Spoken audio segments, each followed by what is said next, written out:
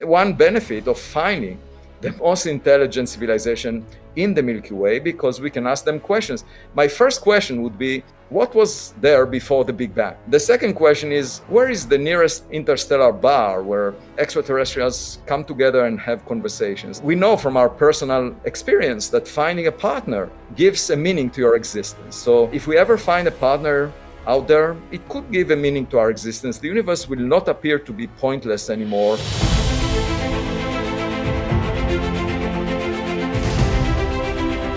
Any sufficiently advanced technology is indistinguishable from magic. Open the pod bay doors, Hal. Avi, we've seen tremendous interest in your book, and that's been phenomenal. And I wonder what the reaction to the book has been since we last spoke back in, I guess it was September, late August. And I want to get your take on just the popular reaction to your second book, after coming as it did on the heels of your phenomenal runaway smash hit bestseller, Extraterrestrial. So tell us, please, Avi, how has been the reaction, both in critical circles and in the consumer circles? And then we'll move on to some matters that are pressing because they involve a critique, as is natural in science to get a critique. Maybe not the way it was done, but we'll get into that. So please tell us, Avi, how has been the reaction to the new book? The first book, Extraterrestrial, became a bestseller in many countries, 28 editions, 25 languages. And that attracted a lot of attention. I had of the order of actually more than 3,000 interviews as a result of that. Just over the past couple of months, there were 3 profiles. One in the New York Times Magazine, another one in the Telegraph, and the last one was in the Guardian. There is a lot of attention. There is a documentary being prepared about my research by Netflix, and they have been filming for more than a year. And in fact, they were following me when I went to the Swiss Alps last week, and they carried the camera all the way up, and that was quite tedious for them. And then they went with me to Washington, D.C. as well, just yesterday. So they keep following me. There are lots of interesting things happening, and you would see them hopefully when the documentary comes out, hopefully in 2025. Lots of things. Then, as I mentioned, there is a play that was presented at my home about the research. It includes a song that was composed by Alan Bergman, who won many awards and wrote Yentl for Barbra Streisand.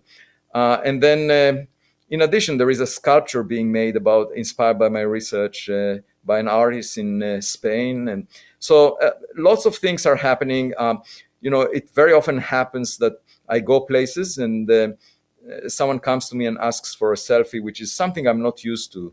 It happened even on Richard Branson's Necker Island when I was there as the entertainer of a group of 40 people with a net worth, each of them a net worth above $400 million. And one of them came to me and said, "Can I?" You were on the high side of that. You were on the higher side of that. Oh, you brought the average up. You brought it up a little bit. No, I'm at 0 in that scale.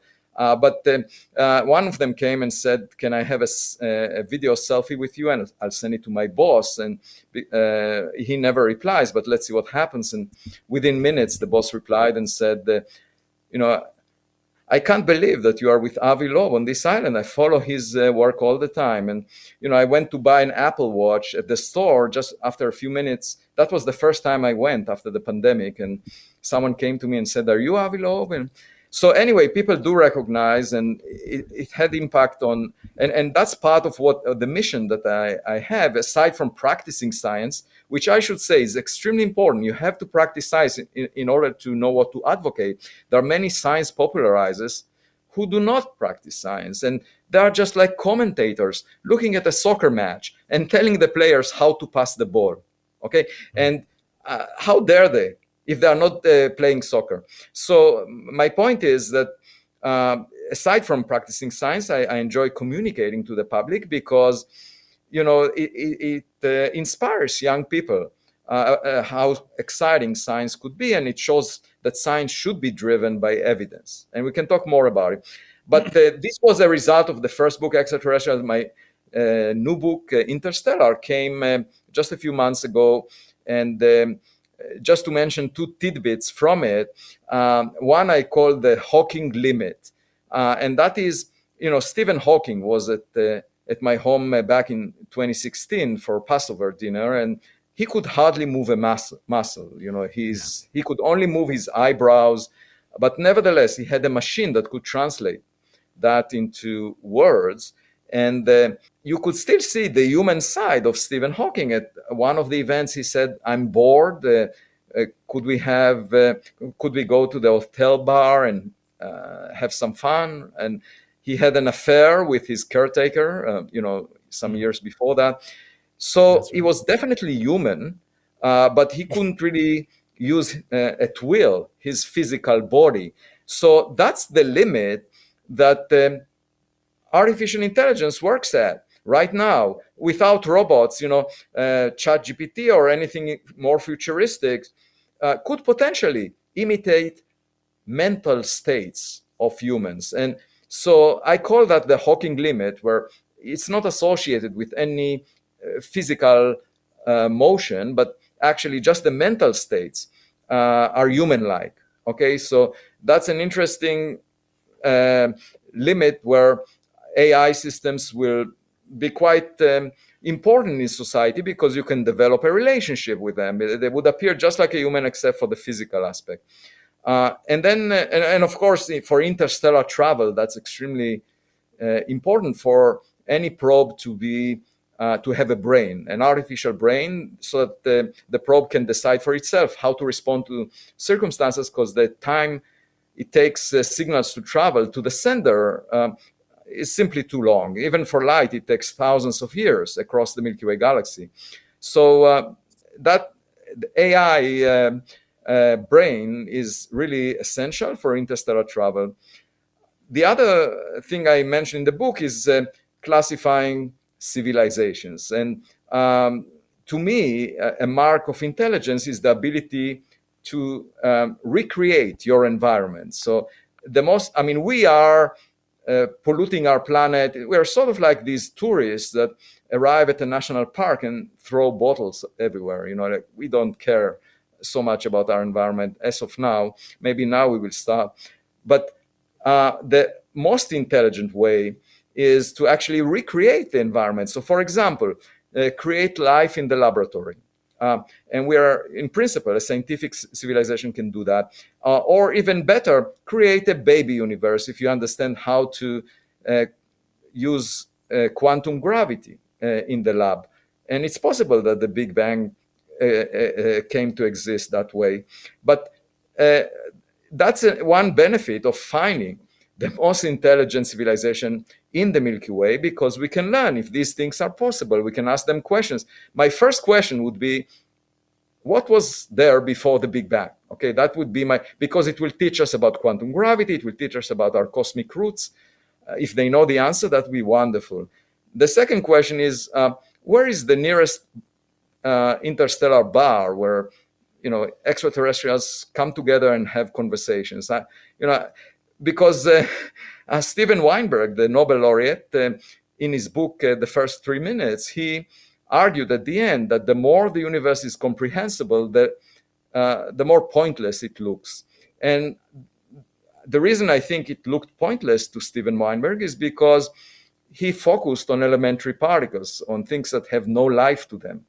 And we know from our personal experience that finding a partner gives a meaning to your existence. So if we ever find a partner out there on an exoplanet or in between stars, it could give a meaning to our existence. The universe will not appear to be pointless anymore.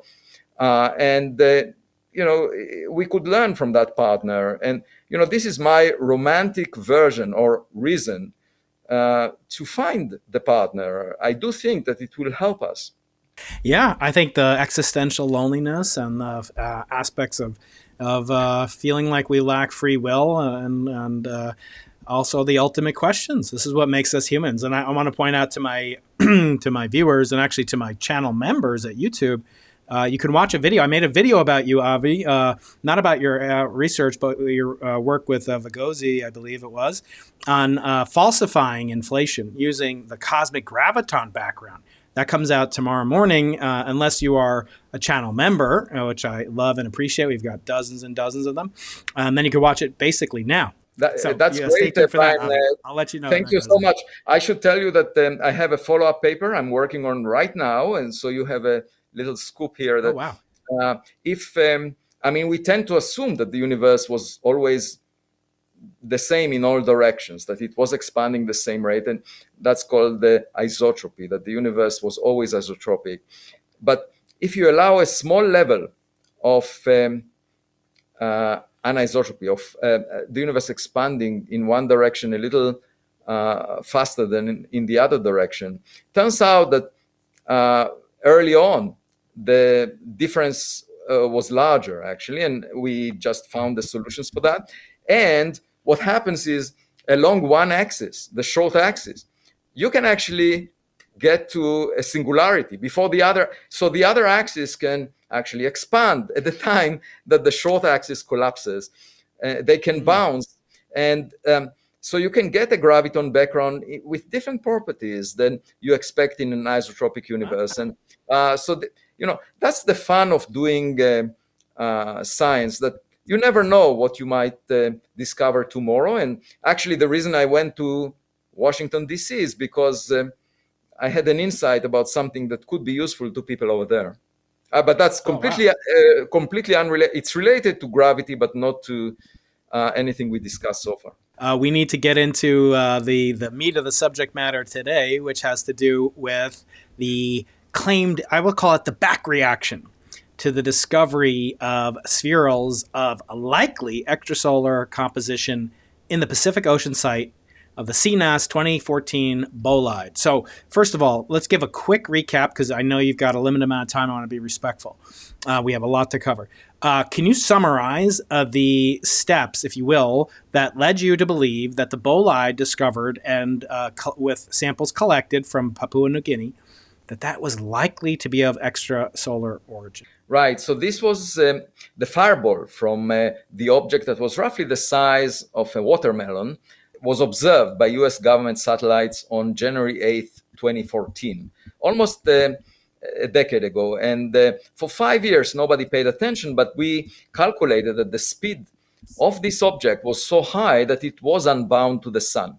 So it came from interstellar space, and moreover, it was moving faster than 95% of the stars near the sun at 60 kilometers per second. So that gave us the inspiration to go out there to the Pacific Ocean and look for the materials of this object. So I led an expedition, and by the way, it took a year of very hard work to plan it, to receive the funding at $1.5 million, to have the best engineers and navigators involved, and eventually to design the machinery, the tools to collect any molten droplets from the surface of the object when it exploded as a result of its friction on air, when it produced this fireball, which carried about a few percent of the Hiroshima atomic bomb energy.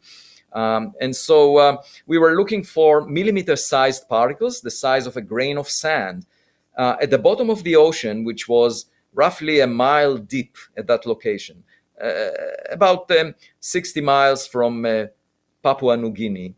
And the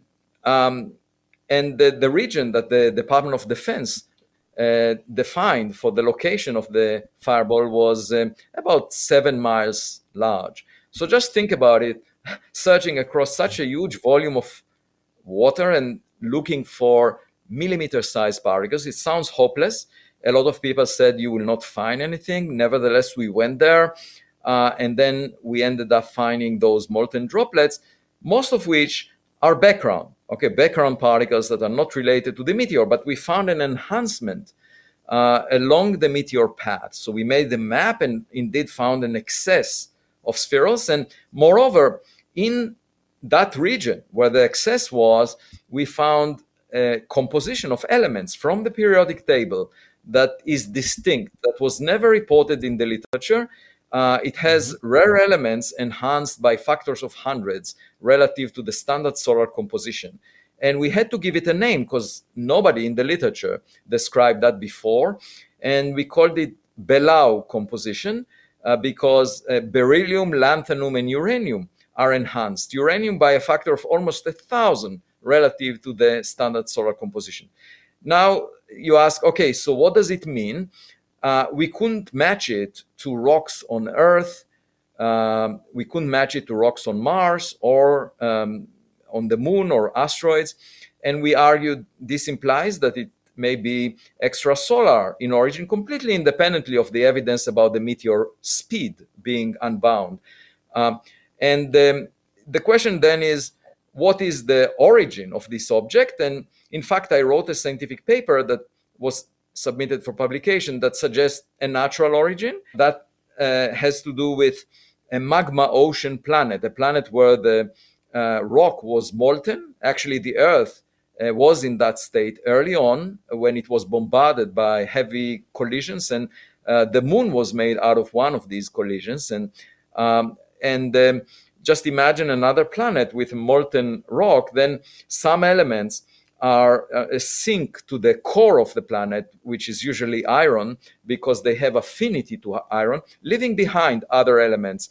And those elements left behind are in the crust of the planet, and those are the elements we found enhanced in the Belau composition. So the suggestion was maybe it originated from some exoplanet that had molten rock all across the volume of the planet. But then the question is, how do you kick it out of that planetary system at a speed that is faster than the speed of stars, the typical speed of stars? And we came up with a very interesting possibility that, the Earth, when the Earth, when it's close, well, we have the moon around it. So the moon raises tides in the oceans. Okay, we are all familiar with the tides. But if you were to replace the moon by the sun, just put the sun next to the Earth, obviously the tides would be stronger, but not strong enough to destroy the Earth by gravity, by the gravitational tide, because the density of the sun is lower than the density of rock. Okay, so it cannot destroy the Earth. If the Earth comes close to the sun, it will be swallowed once it enters the sun, but it will never be disrupted just by the force of gravity. However, the most common stars are 10 times lower in mass than the sun. They are called dwarf stars, and they are the most common, and they are 10 times smaller in size. So they end up being 100 times denser than the sun. And they can destroy an Earth-like planet that comes close to them. They will shred it into, we call it spaghettify the planet, make a spaghetti-like stream of rocks. And half of the mass of that planet will be ejected to interstellar space. We calculated the speed, and amazingly, it's 60 kilometers per second. So that could be an origin for this meteor, because you expect the highest velocity fragments to be kicked out at the highest speed from the crust, from the outer layer of that planet. Of course, there could be also an artificial origin. We don't know for sure that it's natural. You can imagine melting a computer screen or melting a semiconductor. And obviously, the abundance of rare elements will be quite different from that of common rocks. So to find out the origin, we need to find bigger pieces of the meteor, and we are now starting to plan the next expedition to find those. The machinery that we will use will be bigger and more expensive, but we are hoping to do that in 2024. And I'm always guided by evidence, and I always claim that it's a lot of hard work. We spent 2 weeks in the Pacific Ocean. I didn't sleep much during those 2 weeks because we had 26 runs where we lifted a sled covered with magnets from the ocean floor after it attracted the magnetic particles, these spherules that we found, and we would scrape the magnets and put it back on the ocean floor. That was a lot of hard work. And the reason I bring this up is because a lot of the critics, first of all, they didn't do any hard work. They just express an opinion. They don't have access to the spherules. they just say, oh, well, maybe it's coal ash. That was the most recent thing, argument. Maybe it's coal ash. Well, we checked. We have 60 elements, okay, from the periodic table that we analyzed. And I can tell you with confidence that it's not coal ash.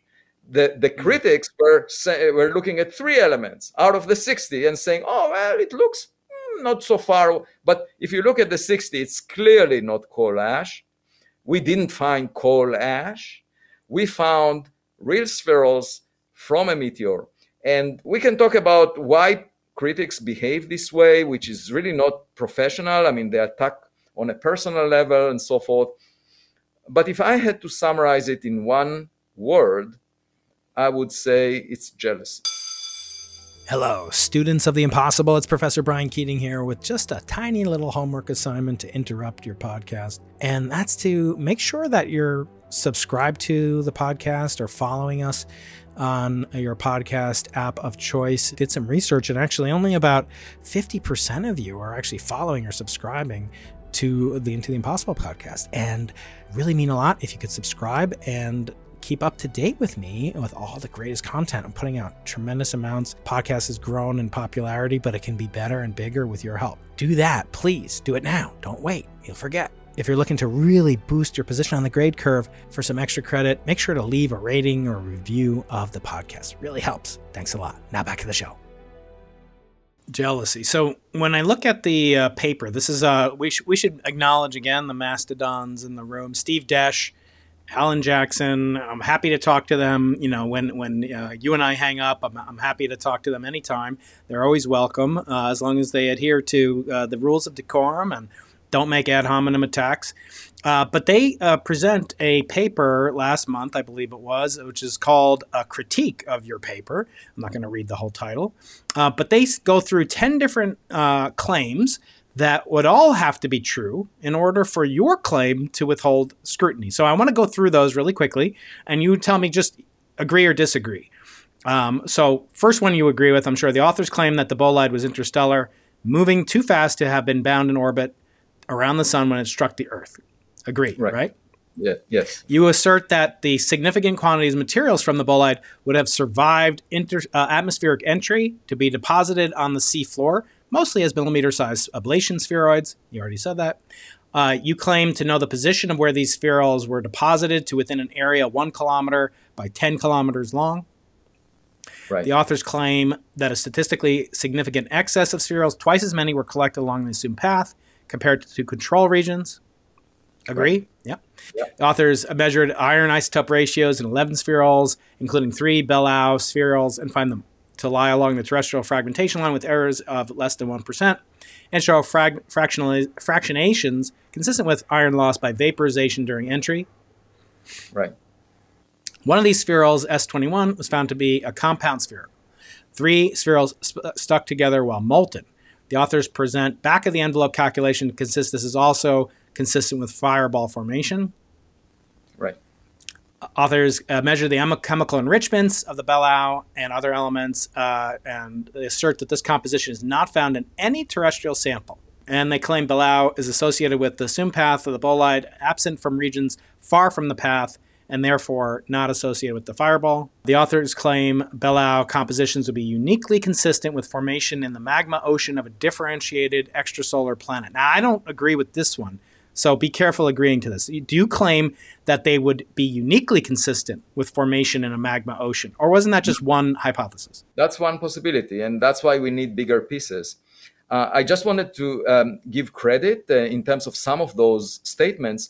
I've been working, part of our team includes Dr.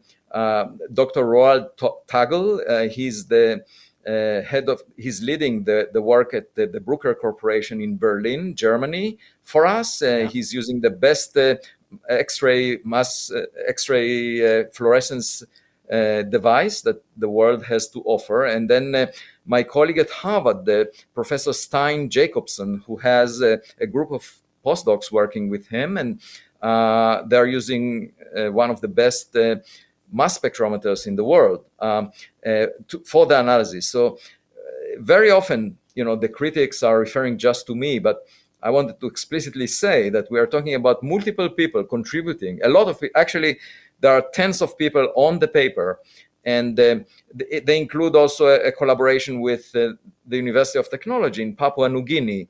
The head of the mining engineering department there, Dr. Jim Lam, is part of the analysis team. So there are lots of people involved. For some reason, these critics prefer to attack me. But anyway, they know about these groups. I can. Oh wait, I just need to mention Now, why. How do I know that they? Because Steve Dash wrote emails, personal emails, to Dr. Jim Lam after I mentioned him in one of my essays, to Professor Stein Jacobson, trying to dissuade them from being part of this scientific research project. And I ask you, how is that ethical? How is that part of, how should I say, constructive scientific discourse? He was basically harassing my team members and telling them what you're doing is wrong, what you said is wrong, and you shouldn't do it. He was actively sending them emails. Now, they are senior people, but he also sent emails to junior people, my student, my postdoc. And he is a senior faculty sending, intimidating students and postdocs. I just wanted to bring this up because this is completely inappropriate and very aggressive behavior that has nothing to do with science. It's the question whether you should intimidate young scholars who are part of a research team examining materials to which you have no access, following a project that took months to prepare, 2 weeks to collect the materials, and then months to analyze the materials. This is a lot of work, and you attack them through direct emails to them, telling them not to do that. And I just wanted to bring this up because this is not in the public domain. But I can tell you, I have access to those emails, and I just decided not to mud wrestle because I will get dirty if I mud wrestle. right. There is this approach of the eagle, that when there is a crow on the back of the eagle that pecks at its neck, the eagle doesn't fight the crow off. The eagle rises to greater heights where the oxygen level is low enough for the crow to drop off the back of the eagle. This is the approach that I'm trying to take. Basically doing the science to the best of my ability. I may make mistakes, wrong inferences, but that's part of doing science. Yeah, I agree, my point is, okay, you can disagree with me, but to attack young scholars personally through direct emails to them, threatening them and intimidating them, this is bullying. And this is unacceptable. But this is being done by those critics that you just mentioned. This episode is brought to you by Kia's first 3-row, all-electric SUV, the Kia EV9, with available all-wheel drive and seating for up to 7 adults, with 0 to 60 speed that thrills you 1 minute and available lounge seats that unwind you the next. Visit kia.com/EV9 to learn more. Ask your Kia dealer for availability. No system, no matter how advanced, can compensate for all driver error and/or driving conditions. Always drive safely.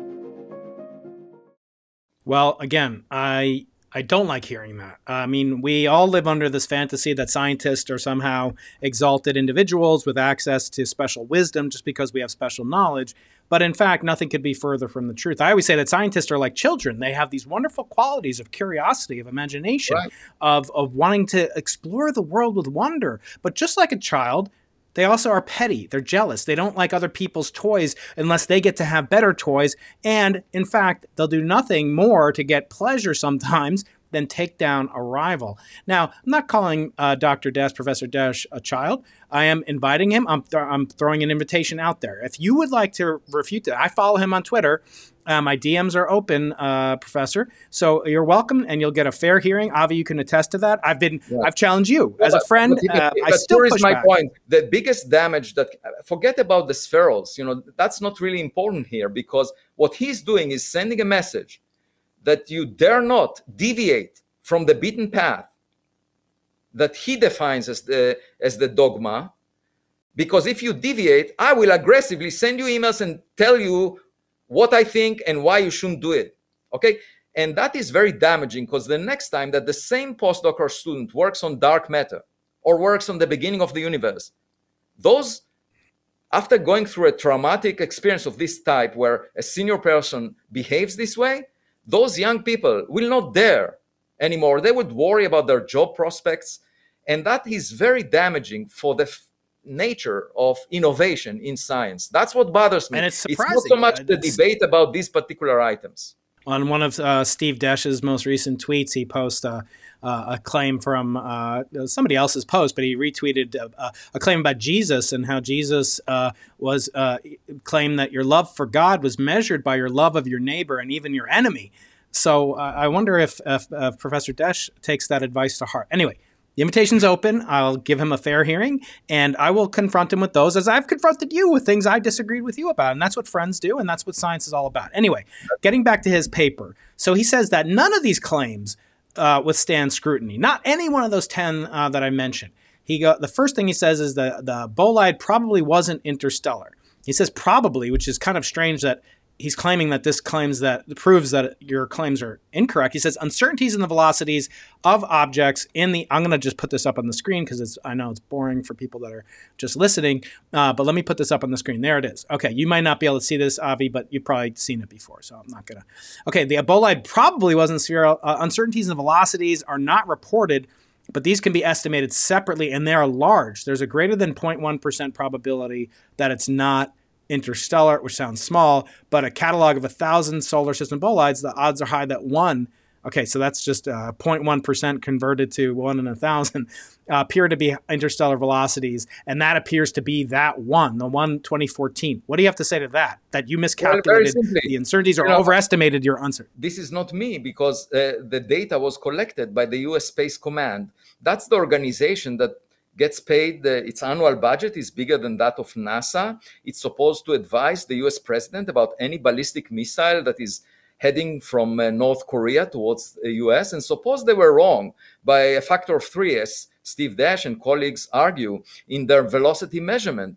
They would advise the president of Mexico about a missile heading to Washington, D.C. I would be really worried writing a scientific paper or posting this on the archive, claiming the government doesn't really know what they're doing for a budget of but 10. Let me just strengthen his point. So let the me government just has been known to make mistakes, right? Okay, sure. So that's exactly right. So I asked them in 2019 if they can confirm the uncertainty in the data. So they went back for 3 years analyzing the data and came back with a letter to NASA stating that they are confident that the 99.999%, after looking back at the data, that indeed this object was interstellar. So, I have no ability to access classified data, but they went out of their way. This is not their day job to help the frontiers of science. They are supposed to protect the nation against the national security threats. Nevertheless, they took the time to do that, to write a letter to NASA. And, all I can say is that when we analyze data in the scientific literature, we often have to trust the observers, the experimentalists that report about it. So they reported about it. They are a trustworthy organization that could have gone back to the data and looked at it. And it's not just the satellite data. And by the way, many of the critics say, oh, we are talking about ground-based data. No, it's not ground-based. It's also satellite data. And they combine multiple sensors. We don't have access to it because many of the sensors are classified. But they went back, checked it, and confirmed this is an interstellar object. That's my answer. And it just seems like it could be approached from a Bayesian framework that we teach our freshmen, right? I mean, what is the false positive rate? What is the false negative rate? And it's surprising me for an expert in calculations of this sort that he just says, quotes vague things like greater than 0.1%. Again, extend an invitation. If you know him out there, please send him my way. Okay, next one. He says that none of it would have survived entry if it were traveling at the speeds reported.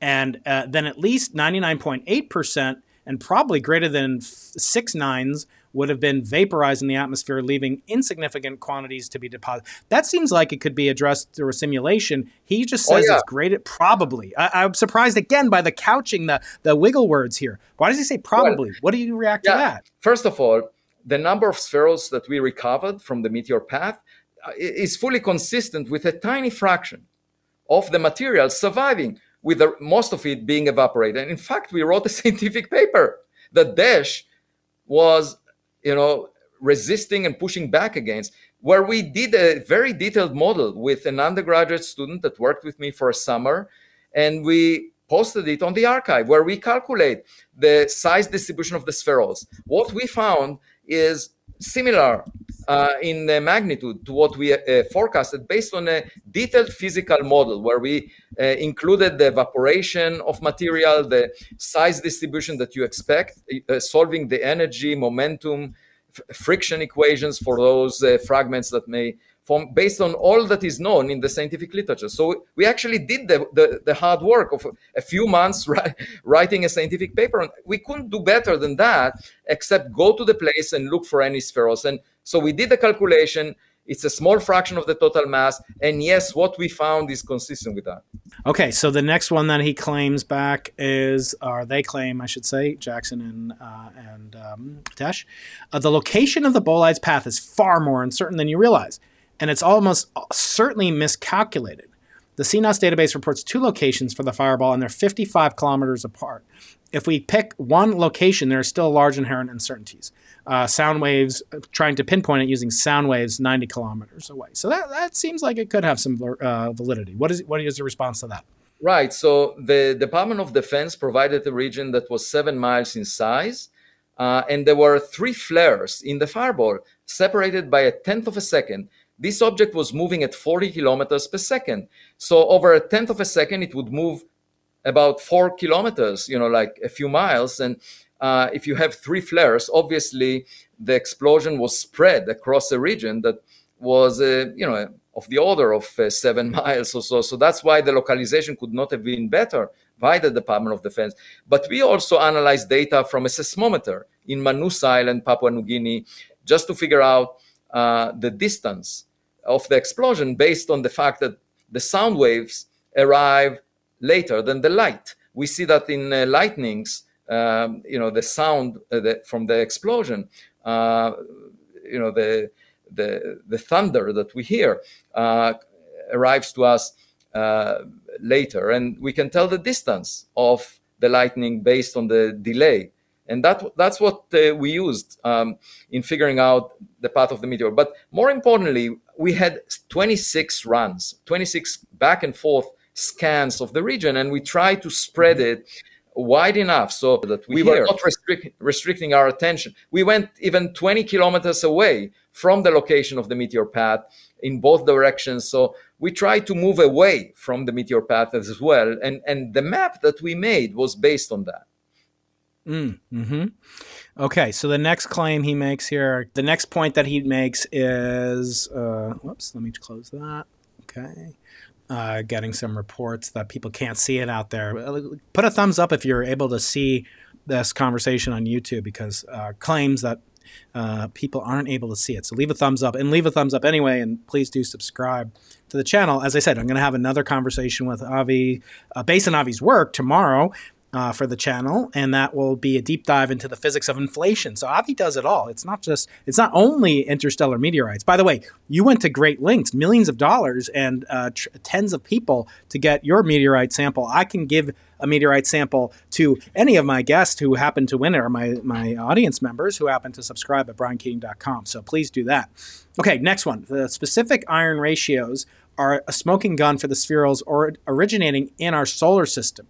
The fact that all these samples lie within less than 1%, it's a weird symbol there, by the way, of the terrestrial fractionation line, including Belau spherules they measured, indicates a greater than 4.9 probability that all the spherules, including Belau, are from our solar system.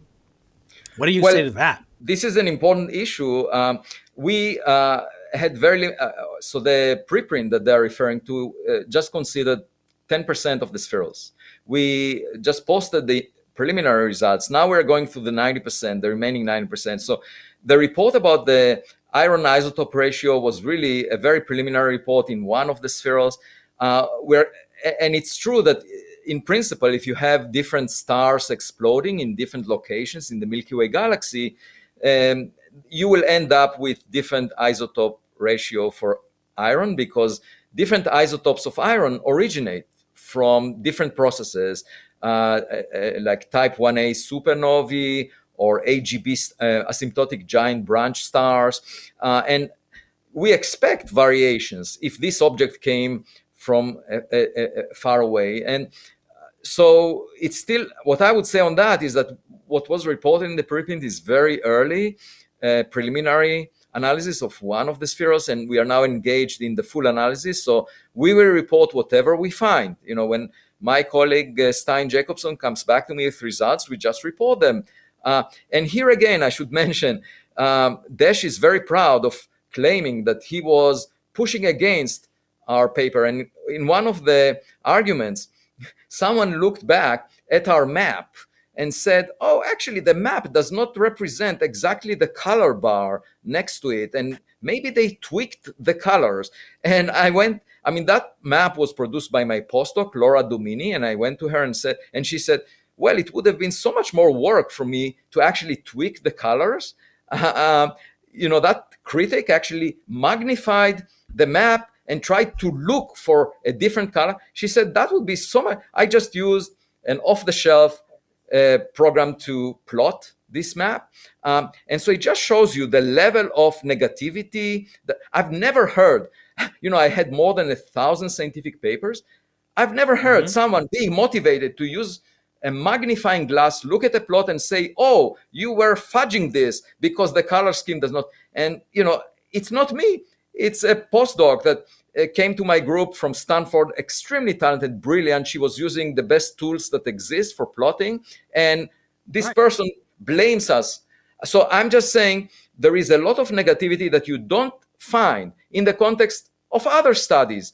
And they're putting the bar so high that as we say in Yiddish, the higher you fly, the easier you are to shoot at. And I think the next one, Avi, I think this is an own goal, Professor Desh and Jackson.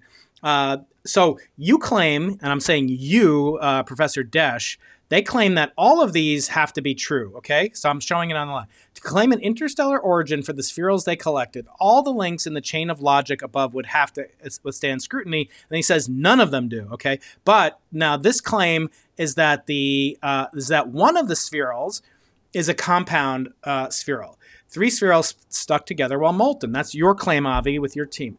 And you present a back of the envelope calculation that is consistent with the formation of fireball. Just speaking logically, Professor Desh, this is a total logical fallacy, an own goal. The triple spherules, even if the triple spherules are not, it doesn't mean that the entire claim is wrong. I don't know how he could make that assumption. It's like saying, if you don't have a Bernie Sanders sticker on your car, you can't claim that you're a Bernie Sanders supporter. If this is true or false, it doesn't either refute or neglect the base hypothesis, correct? So in other words, even if, let's say he's right here on his point number 6, he says the triple spheral S21 almost certainly did not form in a fireball event. Let's say he's right, okay, which you obviously don't think he's right, but let's say he was right. In that case, that spheral is not a compound spheral. Does that mean that the other ones are not interstellar in origin? I mean, isn't that a logical fallacy, Avi? I completely agree. And this one was the biggest spheral that we analyzed in that preprint, and 1.3 millimeters in size. And we looked at it first, and it showed this Belau sphere composition. And then we found it in other spherules that do not look like it. So we're talking about a class of spherules that has a composition. By the way, it's really analysis that requires a huge amount of effort to get to those measurements. If you just look at the scientific literature on spherules, you would see that nobody analyzed so many spherules at the level that we do. We have actually 750 of them. It's a factor of 10 more than the number of spherules in a typical paper on meteor sites. And We go a factor of 10 more. We brought them from the bottom of the Pacific Ocean. It's a huge effort. And just ridiculing it and bullying people who engage in that, after such a heroic effort, I think what I would say to that is people who try to terrorize practicing scientists will not get their way. We will continue the scientific work, irrespective of how many emails Steve Dash sends to members of my team, because they know the truth. They know what we are doing, and they know the level of scientific integrity that we're investing in this. The next one, he says, despite your assertions, the Belau patterns have been seen before in cosmic spherules of solar system origin from the Indian Ocean. Again, would this, if true, you always have to ask yourself this question as a scientist, if this is true, would this invalidate the base hypothesis, your hypothesis, the prior hypothesis, that these are extraterrestrial in origin? So he's admitting that they could be, that these things have been seen before, but only in our solar system. That doesn't invalidate that they could originate from other objects in the solar system. And they're not even dissimilar to anthropogenic coal ash. I assume he covers that in more depth in the paper. I'm not sure why that's relevant. I can tell you the coal ash claim was made by someone who wrote a research note, which is basically an unrefereed two-pager, saying, oh, I found a paper in the literature where if I look at 3 elements, they seem to roughly match the element abundances that were in the Belau spherules. That's the claim, based on 3 elements, comparing them sort of qualitatively, and that's it. It has some tick marks, and it's a research note that is a couple of pages long, not refereed, and then Steve Dash hangs his hat on that. And to that I say, you should be smart in fighting the right battles.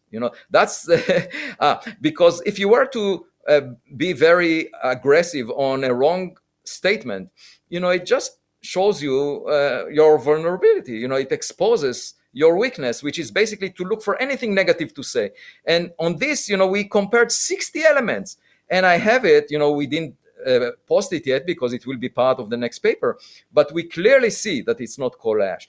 He doesn't have access to the materials, and he makes this very strong statement, went out to the press. There were a number of reporters who mentioned it. The one thing that reporters do not realize is that in science, it's not it's not like politics where, someone says something, therefore I should present both opinions.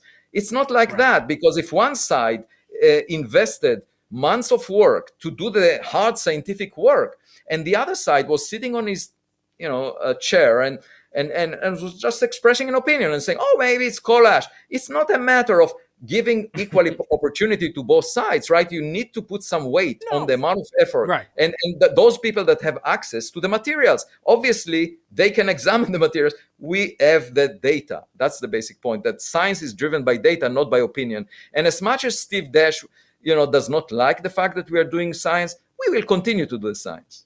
Of course, and I view you as an irrepressible force of nature. The last one has some, kind of ring of authenticity to me as a question. I want to ask you, because I'm not an expert, but now going back to my meteorite, which again can be yours if you if you win the giveaway that I have in my lesson. I'll send you one for free. I keep promising you, Avi. But here's a meteorite here that I collected the hard way. I went to Amazon and bought. No, I get them from a special dealer. I get them from a special dealer. They're prime. They're prime. But this particular sample is the fragment of the Campo de Cielo event, the explosion of a bolide about 7,000 years ago in Argentina, found about in the 1500s. The outside of this, kind of has these nodules. Some of it has thumbprints on bigger sections of it. But I imagine if I cut it open, if I fragmented it, they would look different inside, in that the exterior, this part of it, was exposed to the harsh interstellar weather of cosmic rays, and that induces what's called spallation. I want you to explain spallation in a minute.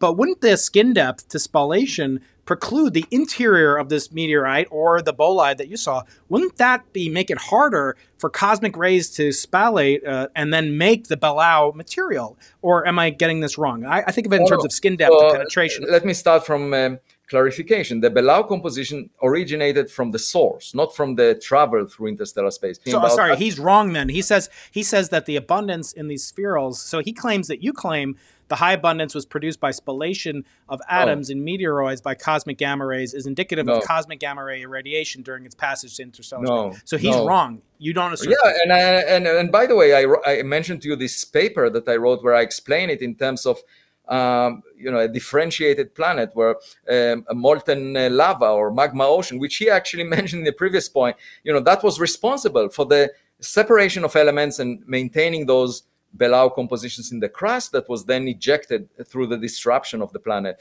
So all of that argues that it's at the source. The Belau composition is from the source. It has nothing to do with the travel through interstellar space. And with respect to spallation, this is just a simple process where you have energetic particles, for example, cosmic rays, protons, that are moving at a speed very close to the speed of light, and they collide with the nucleus and breaking it up. And in fact, there are some elements like beryllium, which are enhanced as a result of energetic particles colliding with the material and breaking it up, and a heavier nucleus. And we do see enhancement of beryllium, but that could happen at the source. It doesn't have to be from spallation.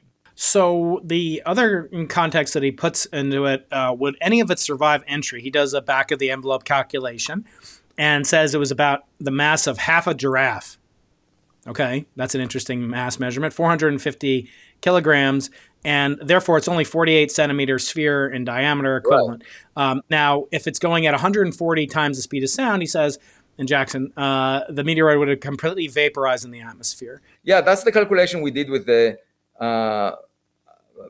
summer intern, Emory Tillinghast, and you can look at that paper, and we did the calculation. So indeed, as I said, most of it is vaporized, but we went through, the equations that describe what's left from that, and that would depend on the material strength. So if you assume a rock, you get one answer, and we derived that in the paper. If you assume that it's made of stainless steel, the way that the Voyager spacecraft was, or any artificial alloy that is related to an alien spacecraft, then the answer would be different. So we know that this object, by the way, exploded in the lower atmosphere and must have had a very high material strength to survive down to there. And it was tougher than iron meteorites. So actually, with a student that approached me at a conference in Stanford 2 weeks ago, that was a student of material science, that he's doing a PhD in material science, and he was inspired by my talk about the expedition. So he came to me and said, how can I help? And I said, well, you have a computer code to calculate material strength given a composition of material, and so let's simulate what this meteor was made of, and see if indeed it was of very high material strength. So we're doing this, and to that I say again that when you deal with innovation in science, it inspires young people. They come to me and want to work with me. Two of my postdocs, Laura Dumini and Richard Cloet, they told me that when I called them to offer them the postdoctoral fellowship, that was the thing that they hoped for their entire career before that, because they had no opportunity to work on these subjects. So these people, these young scholars, are inspired by innovation. But then comes an arrogant senior person and tries to intimidate them, and that's what I find inappropriate. Good. Okay, Avi, I know you've only got about 10 minutes before your next appointment. So we have a couple of questions and from the audience, and we'll take some. Some are about academia. We can take some of those if you like. Some are about Israel. We can take some of those if you like. So anything. The first thing I want to get your reaction to is there have been some reactions online about the implausibility of statements made by David Grush and others that there's crashed alien spacecraft and so forth, and the argument seems to go along these lines, and I want to get your reaction logically to them. One of them is that these aliens are so sophisticated they can make a spacecraft that can travel interstellar distances, but then they crash on Earth. I want to point out, I'm a pilot. I fly little tiny Cessnas around. Okay, I'm not like my past guest. When I had on Hazard Lee, or I had on Ryan Graves, and these are great heroes. These are military fighter pilots of the highest order. I'm nothing like that. But I'll point out that if you look at the FAA's accident database, where do you think the most outlying probability is for a crash of a commercial piloted plane, not an amateur like me, a commercially trained pilot, somebody flying in which of the phases of flight, takeoff, cruise flight, or landing? Which are the most likely to cause an accident? What would you say, Avi? Probably landing. Landing. It's like 6 to 8 times more perilous. In other words, these accidents tend to occur during the landing phase. So I like to point that out to people that snicker and sneer, including people like Brian Greene, who I had on last week on the podcast, who I did a wonderful interview with him in person at Columbia right before there was a huge protest against Israel. But at any rate, so I just like to point that out. Even human pilots crash more during landing. And military pilots as well. So anyway, I think that's kind of a ridiculous argument. Well, it but also depends. It depends how many things are flying. If there are lots of them, then the chance, even a small chance, would lead to some evidence over decades of time. And it's all about evidence. People try to have an opinion. That's a very easy thing. The difficult part is collecting the evidence. If the government has, so do you want my opinion on Grush?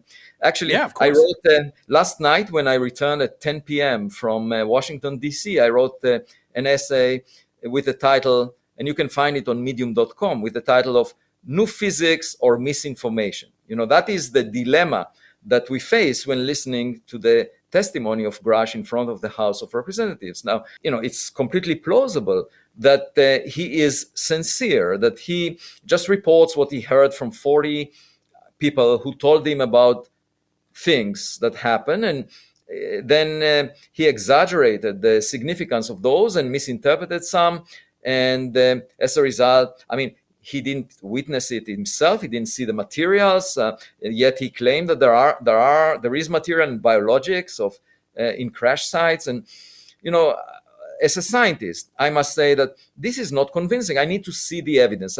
If the government has this, I really want to know about it, to see it. That's part of the Schumer amendment, the UAP Disclosure Act, if there is something to it. But there is another possibility, that there is a campaign of misinformation, that some people want the public to believe in things that are not real. And we know that in politics, you could have an agenda of that nature just to mislead the adversarial countries, or to make the public distrust anything they hear, so that if there are programs to develop new technologies that the US government is funding through the military-industrial complex, that it will be lost in the noise. If someone sees something, they will not talk about it because of the stigma associated with very advanced technologies, perhaps coming extraterrestrially. So that could be in the background. Now, this Schumer amendment is being resisted by some people in Congress. And the fundamental question is whether this resistance is superficial. They just do it for political reasons.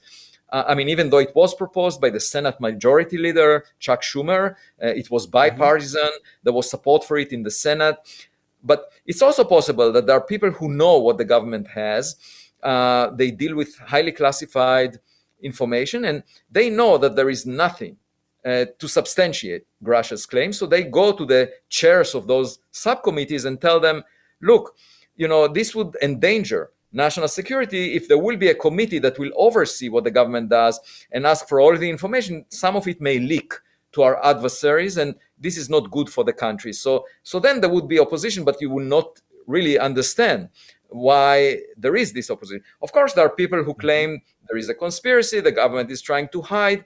I tend to believe the government is incompetent to hide something of that nature for so long, especially if it involves biological materials. Yeah, it would be a conspiracy, that would dwarf the Kennedy assassination and conspiracy. Right. Okay, I have to ask you this question. It's from a listener on YouTube, Hervig Wild.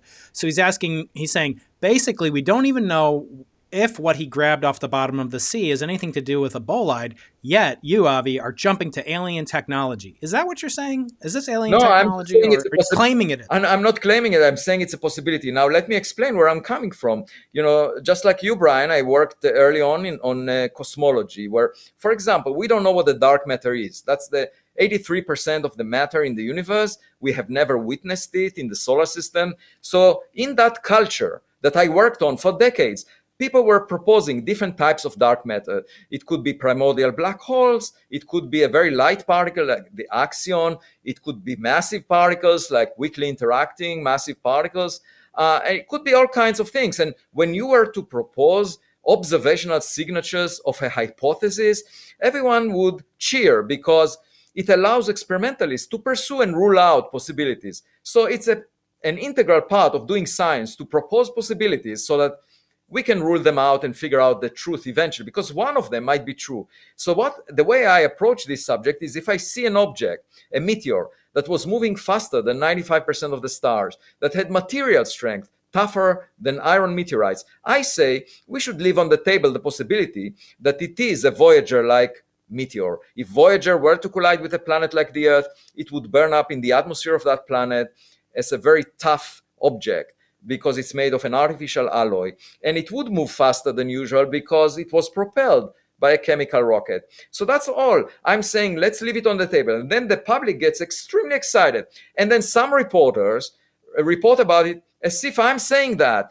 And then my colleagues are arguing that I'm saying that. But I never said that. Listen to my podcast interviews, see what I write on medium.com, and you will never see that as me arguing that it must be an alien spacecraft. I'm just saying this is a possibility we should leave on the table. Just like in the case of dark matter, you would never dismiss weakly interacting massive particles as a possibility because you don't know the answer.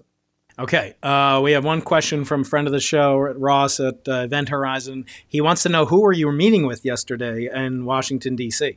Oh, there were a number of people. Some of them were in Congress. Some of them were in the Senate. What I should say, and some of them were in the Department of Defense.